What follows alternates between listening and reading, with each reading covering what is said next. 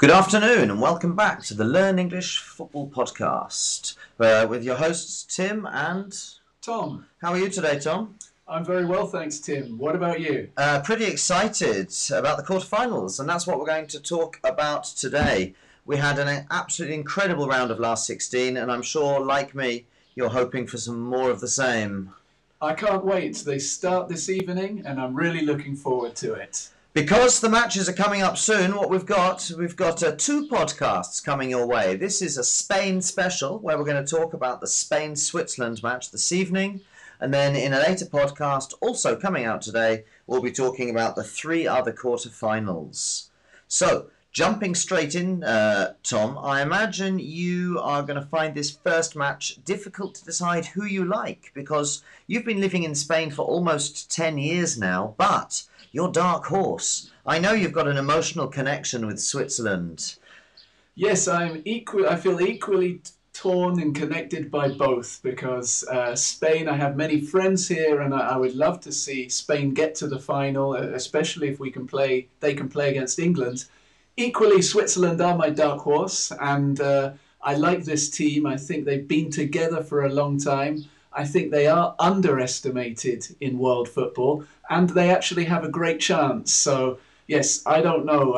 As we'll discuss with the predictions, it's a really difficult one for me to decide. Well, it's going to be an interesting match because a lot of the problems Spain have had so far, I think, might have been fixed in the last two games. I mean, we've been criticising Morata for the last month. He's back. He's found form. He's full of confidence. So this could be his game. And, 10 goals in 2 games, I think it would be a brave man to write Spain off. To write somebody off is to give them a possibility or to give them zero possibility of victory? Yes, to give them zero possibility, to discount or discard their chances of winning. I think a brave man writes Spain off after 10 goals in 2 games. What do you? Do you think Spain are going to continue with this free-flowing, attacking football?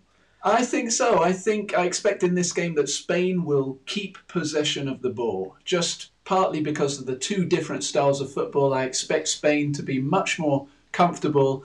I expect Busquets to be the commander, controlling the tempo of the play for most of the game in midfield. So I think that this Spain team is narrowly going to win this game. What have you got as a final score? For this one, I have 1-1 for most of the game, and then at the end of the game, Spain to win, actually maybe 3-1. I'm going to go for 3-1 to Spain in 90 minutes. Okay, so 3-1, that's a big prediction, Tom. Yes, I will just tell you why I think that is. Granit Xhaka, the Swiss captain, the central midfielder, he was man of the match in their last game. He is suspended. He picked up another yellow card and he will not play in this game.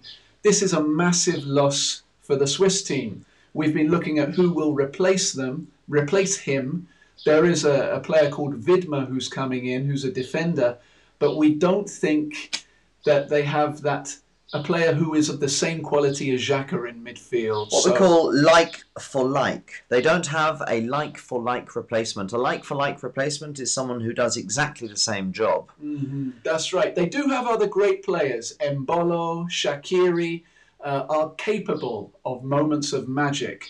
But I think that Spain will keep Switzerland running and chasing after the ball for most of this game. And then I expect the Spanish substitutes to make a difference as well. In the last game, I was impressed with Dani Olmo when he came on the right wing for Spain, and he put in 2 beautiful crosses for the goals in extra time. So I think that the Spanish subs will be better than the Swiss substitutes, and that will make a difference. That's funny you say that, Tom, because I've written Olmo down, but for different reasons. I actually thought Spain looked better without him in the side because he's been playing in the group stages and he hadn't really had as much impact as I had hoped because I like the player. I've seen a lot of him. And I think Sanabria has been a good addition to the Spain side. Let's go on. I'm going to give you my predictions and I'm going to tell you why I think Spain will win because essentially they've scored a load of goals recently, but I don't think Luis Enrique is going to be too happy with the amount of opportunities they're giving to the opposition. So I think Enrique is going to try and control their attacking flow a bit. So they're not going to score 5, but I've got them down for 2-1. And I think the key to this game, again, is Pedri. To me, he's the player that really opens the doors for Spain. He plays those incisive balls that nobody else even sees. What does incisive mean? Incisive means it cuts you open like a sharp knife. For example, a surgeon, a doctor who's doing operations would use would make incisions. I see. And yeah, Pedri's incisive passes, they're incredible for me because he sees things I don't even see, and I'm watching on television. So he's obviously got a real quality. The one thing, I do think Shaqiri is too good a player to do nothing at this Euros. So I think this could be the game where Shaqiri arrives at the Euros. I've gone for a 2-1 Spain victory. But this was the result that I found maybe most difficult to predict. Mm-hmm.